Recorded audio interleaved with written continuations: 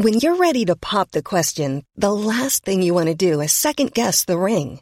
At BlueNile.com, you can design a one-of-a-kind ring with the ease and convenience of shopping online. Choose your diamond and setting. When you find the one, you'll get it delivered right to your door. Go to BlueNile.com and use promo code LISTEN to get $50 off your purchase of $500 or more. That's code LISTEN at BlueNile.com for $50 off your purchase. BlueNile.com, code LISTEN. Hey, I'm Ryan Reynolds. Recently, I asked Mint Mobile's legal team if big wireless companies are allowed to raise prices due to inflation. They said yes. And then when I asked if raising prices technically violates those onerous two-year contracts, they said, "What the f*** are you talking about, you insane Hollywood ass?" So to recap, we're cutting the price of Mint Unlimited from $30 a month to just $15 a month. Give it a try at mintmobile.com/switch. $45 up front for 3 months plus taxes and fees. Promo rate for new customers for limited time. Unlimited more than 40 gigabytes per month. Slows full terms at mintmobile.com. Welcome to Talking Business, a podcast produced in Melbourne, Australia. The podcast is available on the Acast app, the Apple Podcast Store, or wherever you go to get your podcasts.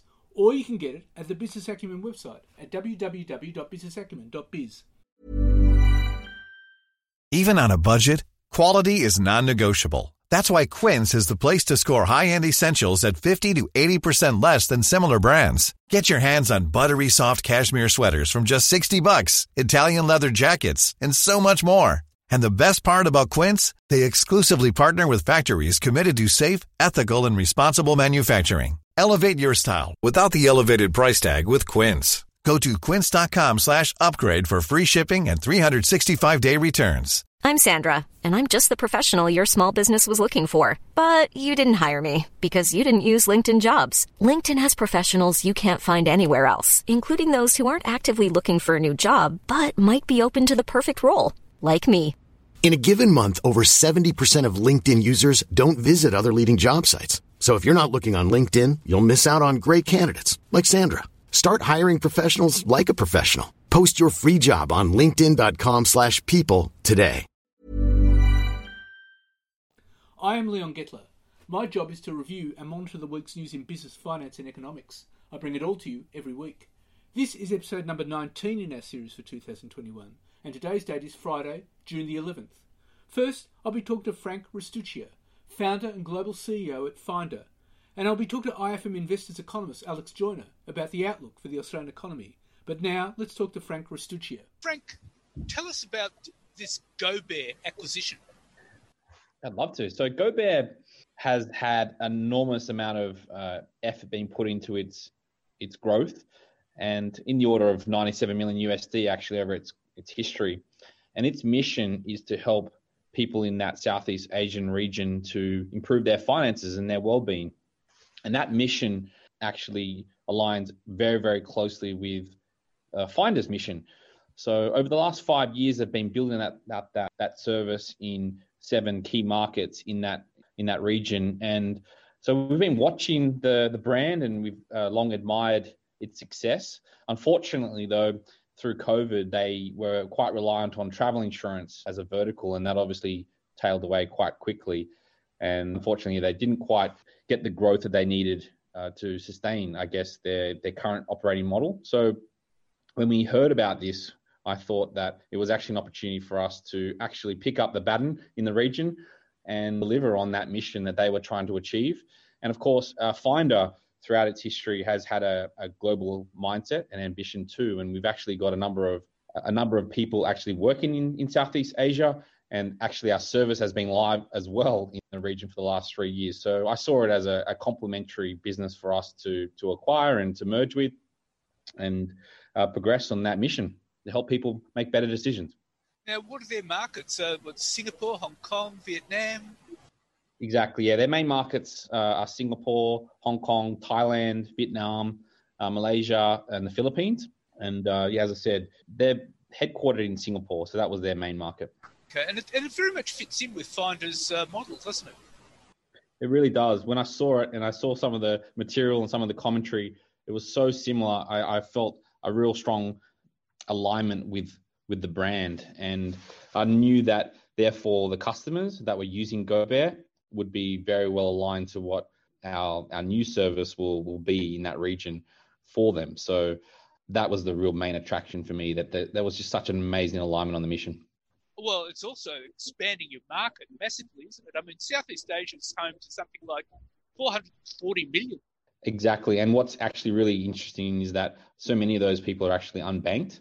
So, of course, there's a lot of sophistication as well in those markets too, but so many of them are unbanked. And I see that as a great opportunity to educate them along their journey of trying to make great financial decisions. And also, there's this great opportunity as well. Everyone's holding a mobile device these days, and that's where we're going as well. We're really putting a lot of effort into our mobile application and the Finder app. We've launched in Australia. We're about to launch in the UK and then around to the US. And then following that, we'll be launching that app through Southeast Asia. So I see a great opportunity for those customers in that region to benefit from the Finder app and in their mobile device. So we're bringing that service straight into their mobile, and I see a great opportunity for us and for them, actually. And that's a massive motivation for this acquisition. How many verticals does Finder actually have? So we pride ourselves on being that one-stop shop for people. And so we have actually over 100 categories on offer, primarily in our Australian markets, but increasingly now so in the UK and US. But yeah, we really compare everything from, your home loan, your savings products, your insurances, your utilities, some of your retail decisions, some of the travel-based decisions that you make as well. So we want to get that full complete picture of you, and then all those verticals we go deep in as well, and we help you make those decisions across those categories. Well, the categories would include things like credit cards and home loans. Yes, big focus on the banking verticals. That's where we sort of launched our story, Leon. We started off in the banking in Australia, helping people make better decisions with their credit cards and home loans and personal loans. But now, of course, we delve into all sorts of different things. In cryptocurrencies being something that we put a lot of focus in over recent years. That's been very, very popular, and people are very, happy with the fact that we're there to help educate them and also give them some options to go and purchase the different coins. Trading accounts is actually something that's quite strong as well for us now. We really feel like we've helped people save money over the years, but now we also want to help them grow their wealth and actually help them take some of those savings and invest for the future in things like shares and crypto and actual property assets as well. That comes into it as well. So how long has Finder been going for? So we actually launched in 2006 in a very nascent way, a very organic way. We really started to get going in 2009. That's when we really put the foot on the accelerator. So we've been going over a decade, and we're actually just about to come up on our 15th anniversary in July. So we're looking forward to celebrating that. 15 years, quite extraordinary. Yeah. Well, we still feel like we're just starting, Leon. So we're building this brand and the service to live beyond our lifetimes. That's the motivation for me personally, is that I want my children and their children to be able to experience the service and to get that great utility and satisfaction of being able to get some advice, use some of the tools that we provide, and really make some amazing decisions that are going to transform and help them live their life. And so, 15 years may seem like a long time. To me, it's just the beginning. It may sound a bit odd to say this, Leon, but we're really gearing up for a 1,000-year-old company. And it's a very ambitious goal, of course, but that's why I wake up every day to help build and achieve that. Well, I mean, how many countries do you operate in? We operate in 80 markets at the moment. So a lot of our categories are global in nature. That's how we describe them, where the product is quite analogous across the region. So an example are things like trading stocks or cryptocurrencies or retail. Those are some of the decisions that everyone makes all around the world. Of course, people still make decisions around credit cards and health insurance, etc., but those ones tend to be a bit more localized. So what we've really done is focus on those global niches to help expand our footprint around the world. So 80 countries now. And so, but you have offices in 80 countries or? No. So we have offices in 7 countries, Australia, US, UK, Poland, Philippines, Canada. And so that's our footprint. So where we have our crew, we also have distributed crew around the world. There's around 20 countries where we have people currently. But of course, we use some of those countries to then launch into those other markets. So what's ahead for Finder over the next 15 years? Yeah, exactly. Yeah. So we still obviously keep our sights on the short term as much as I think about, and we think about the long term. So over the next 12 months, we're really, really focused on just improving and developing our product for our customers. So primarily that's going to be built around the Finder app. So presently, as I said earlier, we've really launched in a big way here in Australia and looking to increase that and make that a better and better service for our customers. But following that around to the United Kingdom, we have a team over there that's going to obviously localize and support that product launch into that market and then across into the States. So those are the three key markets for us and that we're really, really focused on. Of course, there's plenty of other activity going on day to day, but our focus is on that. And we believe that with the advent of things like open banking, with the proliferation of new products and services coming to the market every single day, that there's a lot of work for us to do, but we are here to simplify that for customers. We're here to help them and ultimately deliver those savings and those opportunities to grow their wealth. What is a big growth area? Yeah, look, I think the things that people are increasingly wanting to learn more and more about are things like how do I in this low yield environment, if you think about, savings rates around the world are really, really low. And so people are looking for options. How do I take my savings and how do I take my income and how do I transform that into wealth? And they're the categories that are really growing really quickly for us. As I mentioned, crypto, trading accounts, those sorts of areas are a real big focus for us.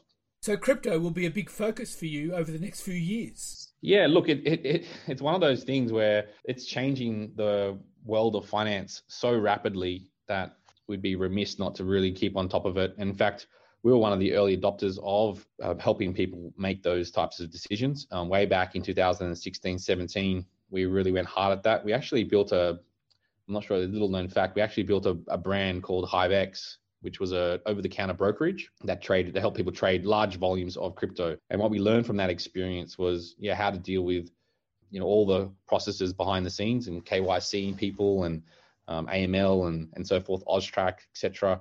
We learned a lot through that experience. We subsequently actually, someone wanted to acquire that brokerage and we actually sold it. But what we did do is retain obviously a lot of the knowledge around the space. And now we're looking to bridge the gap, I think, for a lot of people, a lot of consumers out there that don't really fully understand cryptocurrencies, but they actually really want to put some of their wealth and some of their income towards purchasing Bitcoin or Ethereum, whatever it might be. And so we're trying to create that bridge between the really difficult aspects of getting into the space and the everyday consumer looking to try to participate. So that's where we're applying our skills and our experience to help people with that. Well, I imagine that's going to grow because all the central banks around the world are looking at developing digital currencies, and that's going to be huge. Yeah, look, I think actually a lot of the governments that we interact with have a very, very strong bias towards innovation. And I think that crypto is an evolving thing for regulators around the world to try to get their heads around. But my attitude to it is that it actually creates a new world of possibilities for participants, for consumers, to try to do things differently, to use technologies like blockchain to make things more accurate and to make things more transparent and to sort of break down some of those walls and those legacies that exist in the banking world in particular. Yeah, I think it's a tremendous, we're really still at the cusp of major change. And we're just starting to see, I think, that mainstream acceptance of crypto. And yeah, I guess that's why we're so passionate about supporting consumers to better understand it and to participate in that whole new evolution.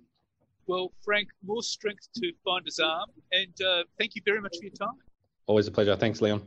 And now let's talk to IFM Investors economist Alex Joyner. Well, Alex, the economy grew 1.8% according to the latest GDP. It seems to have recovered quite well, but there are some reservations about it. What are your views? Indeed, there are reservations. I think we can be swept up in some of the good numbers first, because it is a good narrative that we have. We have recovered as an economy much better than most other economies. There's a few notable exceptions, China being one of those, but the Australian economy is 0.8% larger than it was in real GDP terms in Q4 2019. So we have, in that sense, recovered from the COVID recession. The median outturn for global economies, say the top sort of 40 or 50 global economies, is still minus 1.9% smaller than they were in 2019. So haven't fully recovered in terms of GDP levels. So Australia has been effective in managing the public health crisis. It has had appropriate policies from the Reserve Bank and the government on the fiscal side. So perhaps we shouldn't be surprised at this outcome. We have pretty much thrown 17% of GDP at the economy for it to recover. So it has come with a bit of a cost.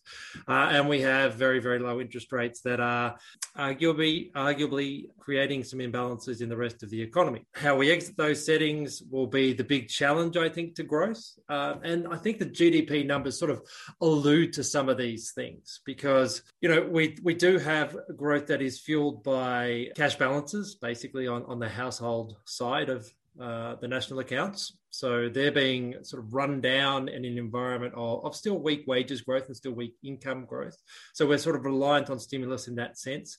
We have dwelling investment that has been very strong, but again, reliant on, government initiatives, the home builder program being notable among those. It was interesting, alterations and additions rather than new houses drove dwelling investment growth. So people using that home builder scheme. And then business investment. This is the big one for me because there was a lot made of a pretty strong outturn in business investment in the quarter. It was a stronger number than we'd seen for a long time. But then you look at where business investment is heading into this crisis and where it ended up during the crisis at the lowest proportion of GDP in a non-mining sense, or in almost the history of that series, you sort of think, well, it should rebound. We should be seeing a rebound. The government is incentivizing businesses to invest through instant asset write-offs and initiatives like that. So we should be seeing these sorts of things. It's just how can we sustain this going forward? We're going to get some big base effects. We're going to see some big year-on-year numbers in terms of growth in the next 2 or 3 quarters. But how do we sustain it into, say, 2022 and beyond that? And that's where I get a little bit more concerned because, we haven't done anything to make the economy better in terms of productivity, business investment, entrepreneurship in the economy, incentivizing people to do more. We've only allowed the economy to recover. And like I said, that's a good thing, but we really need to do more on policy if we're going to sustain levels of growth that we want to see. Now, one of the things you've always pointed out is that our economy has actually grown something like 1.5% because of immigration. Mm-hmm. But immigration was completely flat, totally flat. And so where does that leave us with growth? Well, that was exactly right. It was one of the weakest quarterly population growth numbers, and that's obviously not surprising. The borders are closed, so that makes perfect sense. And the economy still grew without that population growth. But that, again, that speaks to the medium-term challenges around what we've been reliant on previously in terms of our growth rates. Like you said, 1.5% growth was pretty much standard in the Australian economy in the 5 years leading up to the COVID recession. And we became reliant on it. Obviously, the per capita numbers were much, much weaker. We did have a per capita GDP recession through that period. And the big question for me is, are we going to go back to that 1.5% paradigm? Now, there was a sneaky, there was a section in the budget that was away from the standard economic forecast chapters that had the government's expectations for net overseas migration. And they are pretty much going back to the levels that we saw prior to the COVID recession in the years after. So this is sort of in the 2020, 24, 25 out years. So getting back to importing people and those people going back into the labour market. And so I worry that we're going back to our old growth model in the first instance, which is to rely on just a bigger economy and not a better economy, and that we do that through population growth. And I also get concerned around the labour market, because labour supply was one of the things that made it a very difficult task for the Reserve Bank to get the unemployment rate below 5%. Now, we're making very good progress on the labour market. The last month's data was a bit of a setback because we had a decline in employment due to seasonal factors and arguably the JobKeeper program ending. We're making a lot of progress because we don't have that labour supply coming on. Working age population growth is very, very weak. It's basically just people aging into becoming working age rather than importing people. So net overseas migration basically all goes into the labour market. That's how Australia's immigration program works. And what we will have is a situation where that recovers very, very strongly when we've probably got the unemployment rate at around 4.75%, maybe a little bit above, according to the government's forecast and the Reserve Bank's forecast. Now, we probably need it a little bit lower to start getting this wages growth that everyone wants and to have sustainable wages growth. So, we're going to be in this situation where we're approaching the Reserve Bank's objectives on unemployment, and then we're going to open the floodgates again on labour supply. So that will be a big challenge, I think, over coming years on just how we sort of digest that, or if we have a conversation about it. We don't really have a conversation about population growth. It's a difficult one to have on occasion, but we are just assuming we go back to that old paradigm, and I get concerned that it will be the old paradigm on growth as well, and we will have an economy that is pretty much how it was in 2019, and that wasn't great. It wasn't. No one would suggest the Australian economy was flying before this recession. Indeed, and we talk about wages, but in the US they had to get unemployment below 3% around about 3% for it to start affecting wages. And that's exactly right. Similar here. Yes. So this is the thing that, again, I question this. So central banks use the paradigm of the Phillips curve, and that if we can get the unemployment rate down far enough, then we should be able to force businesses, because they can't get labour supply, to put up wages and bid for labour. And that's pretty much what every central bank tries to do, because that's what every central bank can do with interest rates. You can affect demand, and you can make demand so strong that you draw people into the labour market and tighten it up, and wages come through that. But I think in the absence of productivity growth, that is a much more difficult challenge. And that's why you have to see central banks aim for these exceptionally low unemployment rates that are difficult to get and even more difficult to sustain, because productivity growth is absent. You think about it, it is much easier for a business to give wage increases if their workers are producing more, because, they can produce more, they sell more, you make more profit, and you can recycle that into paying people more. If you simply force or try to force businesses through the absence of labour to put up wages, then businesses might look for alternatives. They might look for different types of labour. They might look for capital investment to replace that labour. There's all sorts of things that are coming out of this that I don't think have been resolved and won't be resolved from monetary policy. And we're sort of starting to see some of this because, getting back to population growth and that being very, very weak, there are skill shortages in the Australian economy. And, we talk about how there are large amounts of vacancies in jobs, but we still have an unemployment rate that is above where we want it. How do we reconcile that? Well, businesses aren't paying higher wages to attract that labour in, and there are skill shortages. There are skills mismatches. So the people that are unemployed aren't necessarily skilled enough or have the correct skills to go into those jobs that are vacant. So we have a situation where, there are increasing calls for borders to be opened up sooner so we can address those skill shortages. But again, that gets back to the fact that businesses don't want to pay higher wages or pay for those skills to be attained by the workers that are sort of remain unemployed. So it's a difficult paradigm to solve from the Reserve Bank's perspective alone with lower interest rates. I think the government really has to come to the party to continue this, impetus that we have with business investment to get the productivity outcomes and make it a little bit more easy for businesses to pass on wage growth on a sustainable basis rather than just trying to force them through the lack of labour supply. Well, the other interesting part about the figures was we had a large rise in the number of savings. Yeah, so the savings ratio, as we measure it in the national accounts, remained pretty high.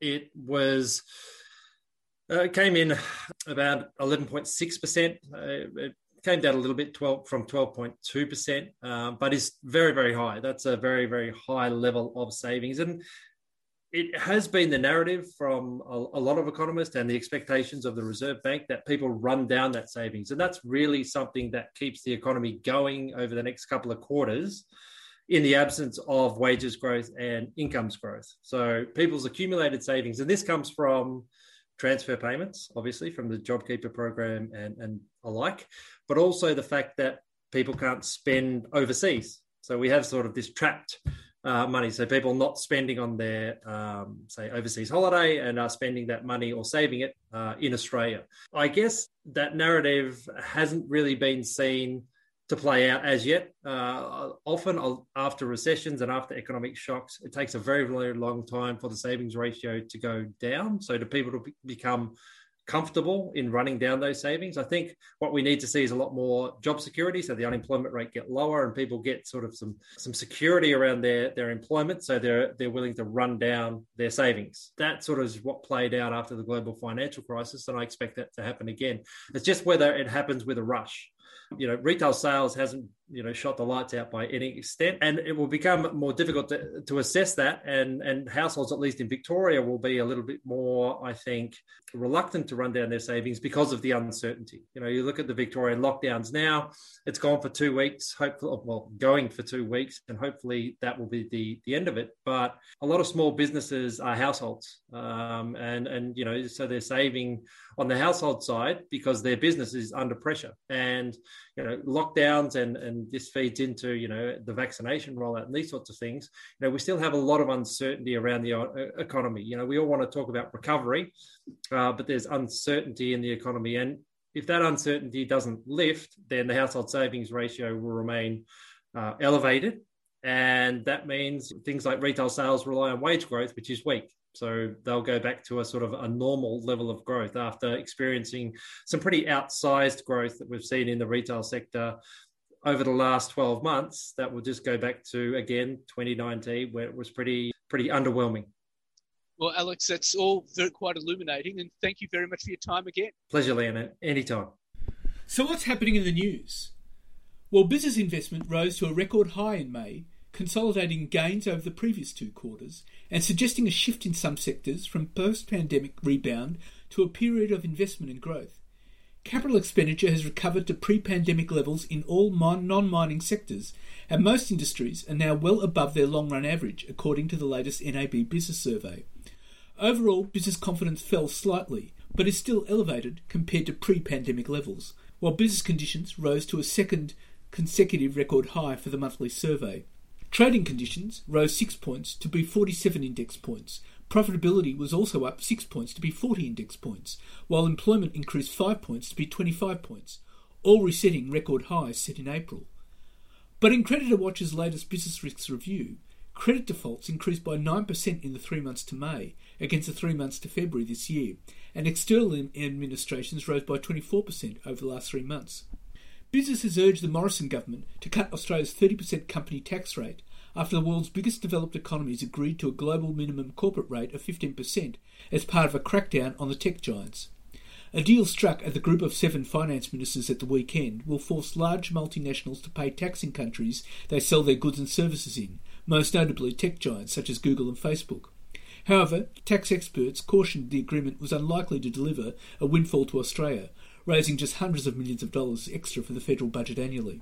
The G7 agreement will go to next month's G20 finance ministers meeting in Italy, which includes Treasurer Josh Frydenberg, as well as leaders from China, India, Russia and Brazil. It will then feed into the broader deliberations the Organisation for Economic Cooperation and Development is coordinating with 139 countries for a global tax regime. Business groups, the Business Council of Australia and the Australian Industry Groups, seized on the G7 deal to call on the Morrison government to cut company taxes here. New research has found about 4 million Australians are likely to purchase digital currencies in the next 12 months, including more than a third of millennials. A nationally representative survey of 1,027 Australians by global researcher YouGov, commissioned by cryptocurrency exchange Kraken, found 21% are ready to purchase digital tokens. The percentage increases to 34% of millennials and 32% of Gen Z. Men, 27%, were found to be more likely than women, 14%, to purchase crypto in the next 12 months, while 40% of investors who had sold off their crypto assets indicated they were likely to buy back into the market. The research found 1 in 5 Australians have owned cryptocurrency at some point, with 14% currently holding an exposure in their portfolio. Of those, almost 85% indicated they intended to increase their exposure over the next year. On average, Australian crypto owners have 12.5% of their total assets invested in cryptocurrencies, with the vast majority keeping their exposure below a quarter of their portfolio. 1 in 10 investors held more than 25% of their assets in digital currencies. Wealthier Australians were found to be more likely to own cryptocurrencies, with 47% of respondents with household income in excess of $100,000 maintaining exposure compared to 24% of those with household income of $99,000 or below. However, almost 60% of crypto owners said they're likely to sell off some of their exposure in the next 12 months, with 35% very likely to sell some of their crypto assets. And Australia's first sulphate of potash mine will start production this week, and 5 local mines could be producing the specialty fertiliser inside 4 years. A new export industry will be born on Monday when the company's Salt Lake Potash declares first production and claims pioneer status ahead of the flock of rivals building sulphate of potash, or SOP mines on Australia's ephemeral lakes. If all of them deliver to schedule, Australia will go from 0 to 5 SOP mines in the next 4 years. They hope to snatch a piece of a small but growing industry that is now worth just over US $4 billion, that's 5.2 billion Aussie a year globally, and is distinct from the US $20 billion plus muriate of potash, or MOP, that BHP is likely to enter this year when it is expected to build a new US $5.7 billion Canadian mine. Though SOP is a small end of the potash industry, it is also the premium end, with farmers typically paying 50% to 100% more for SOP, which is ideal for fertilising crops such as berries, nuts and citrus. And National Australia Bank, Crown Perth and Sky City are all facing the possibility of multi-million-dollar penalties for potential breaches of anti-money laundering laws. Crown Perth is now facing a money laundering investigation by AUSTRAC. Sky City Adelaide is also being investigated for potential breaches by the Financial Crimes Regulator. And NAB has been referred to AUSTRAC's enforcement team due to potential serious and ongoing non-compliance with anti-money laundering laws. In separate statements to the ASX, NAB, Crown and Sky City told investors that they had been referred to AUSTRAC's enforcement team following the identification of potential serious non-compliance with anti-money laundering and counter-terrorism financing laws. AUSTRAC is a federal financial regulator tasked with preventing organised criminals and terrorists. Crown's casino in Melbourne was already under scrutiny for practices that may have facilitated money laundering. Sky City's Adelaide Casino is under scrutiny for potential failures in the casino's treatment of high-risk and politically exposed customers in 2 periods, July 2015 to June 2016 and July 2018 to June 2019. The casino operator said it was in discussions with AUSTRAC and no decision had yet been taken by the regulator about whether and what enforcement action might be taken. NAB said it has publicly disclosed its ongoing discussions with AUSTRAC regarding potential non-compliance since 2017. It added that since June 2017, NAB had spent around $800 million in a multi-year program to improve its fraud and financial crime controls and employed more than 1,200 staff in that area. The bank noted that AUSTRAC had a wide range of enforcement options available to it, including civil penalties of fines, enforceable undertakings where the bank promises to do or not to do certain things, infringement notices and remedial actions. And Crown Resorts has avoided paying the Victorian government almost $200 million over the past 7 years by classifying marketing costs such as free parking as winnings paid out from poker machines when calculating its gambling tax bill. Victoria's Royal Commission to Crown heard that the casino had been deducting the cost of free accommodation, meals and loyalty scheme points from the money it takes through the 2,628 poker machines at its Melbourne casino since at least 2014. Crown's Executive General Manager of Gaming Machines, Mark Mackay, said that in February this year, Crown Melbourne CEO Xavier Walsh asked him to calculate how much it had saved Crown between 2014 and 2019. Compiled in a spreadsheet entitled Potential Gaming Tax Underpayments, the total came out to $167 million. However, Mr Walsh said the total could be closer to $200 million if the past 2 years were included. Mr Walsh said Crown believed it was entitled to make the deductions, but he agreed that the spreadsheet exercise had been carried out because of concerns about the ambiguity in the state's gaming tax legislation. Counsel assisting the inquiry, Jeff Kosminski, said that Crown Melbourne is supposed to pay Victoria gambling tax based on gross gambling revenue, which is the total sum of money received through gambling, minus whatever it pays out as winnings.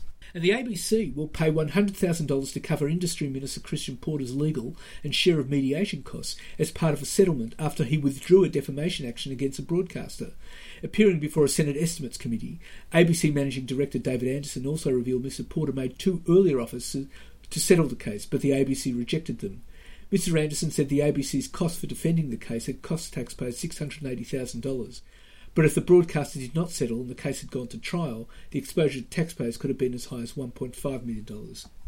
And Qantas has written to 4 criminal intelligence agencies seeking further details of a disturbing report which alleges organised crime figures have infiltrated the nation's biggest airline.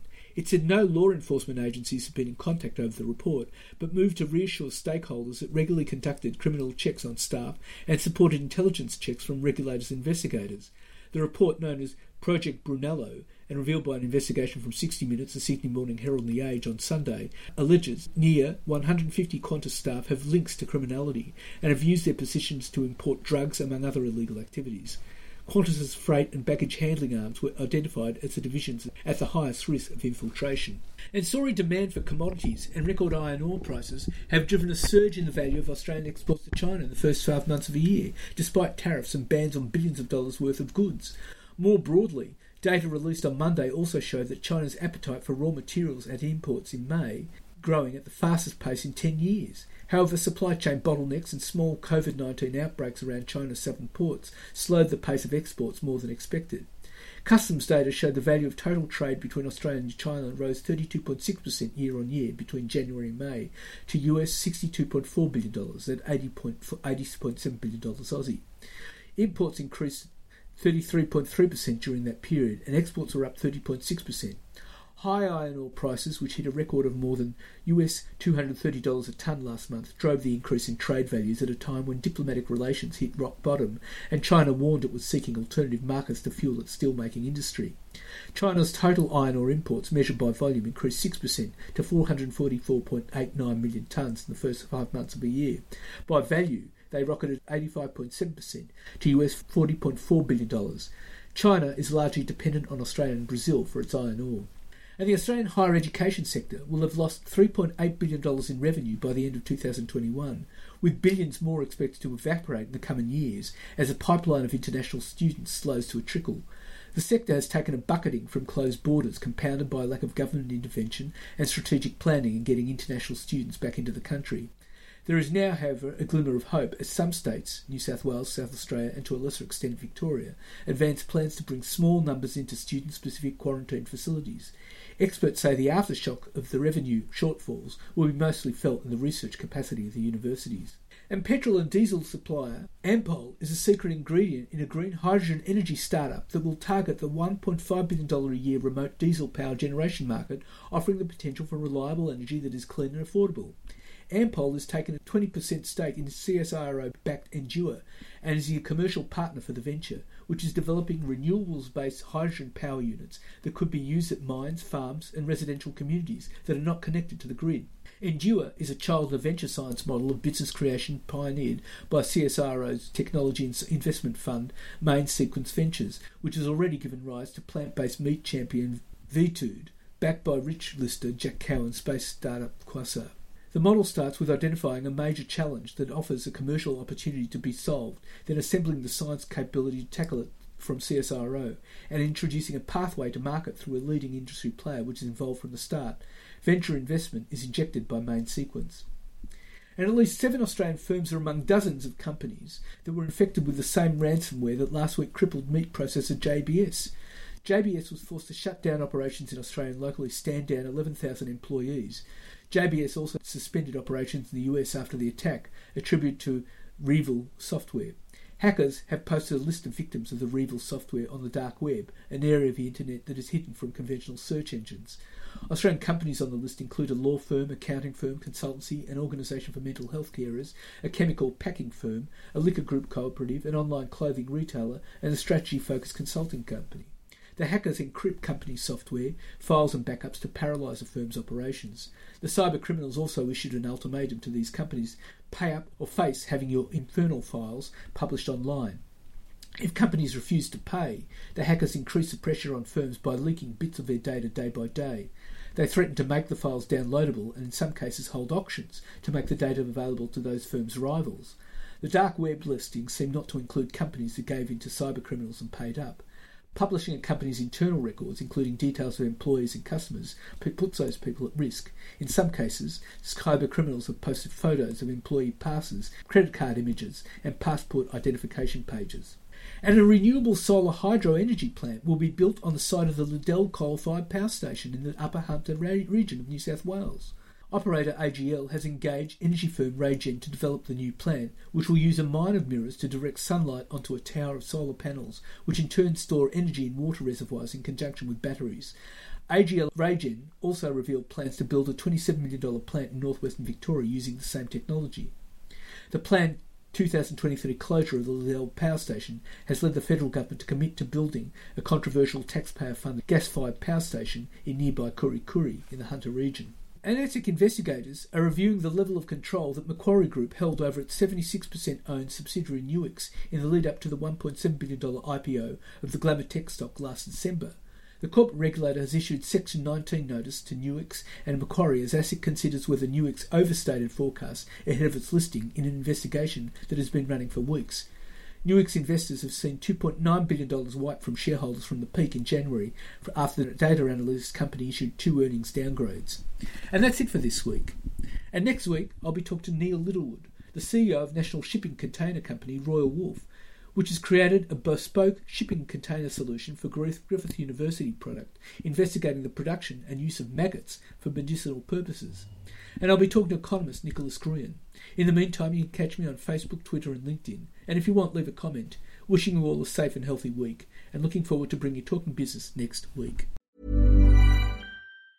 A lot can happen in 3 years, like a chatbot may be your new best friend. But what won't change? Needing health insurance. United Healthcare Tri-Term Medical Plans, underwritten by Golden Rule Insurance Company, offer flexible, budget-friendly coverage that lasts nearly 3 years in some states. Learn more at uh1.com. Hey, folks, I'm Mark Maron from the WTF Podcast, and this episode is brought to you by Kleenex Ultra Soft Tissues, your ally to help tackle your allergy symptoms this season. I love the change of seasons, but nobody loves pollen and all those other things floating in the air that make you sneeze during this nice weather. Kleenex Ultra Soft Tissues are hypoallergenic and allergist approved, so fight back against watery eyes and runny noses without worrying about irritating your skin. For this allergy season, grab Kleenex and face allergies head on.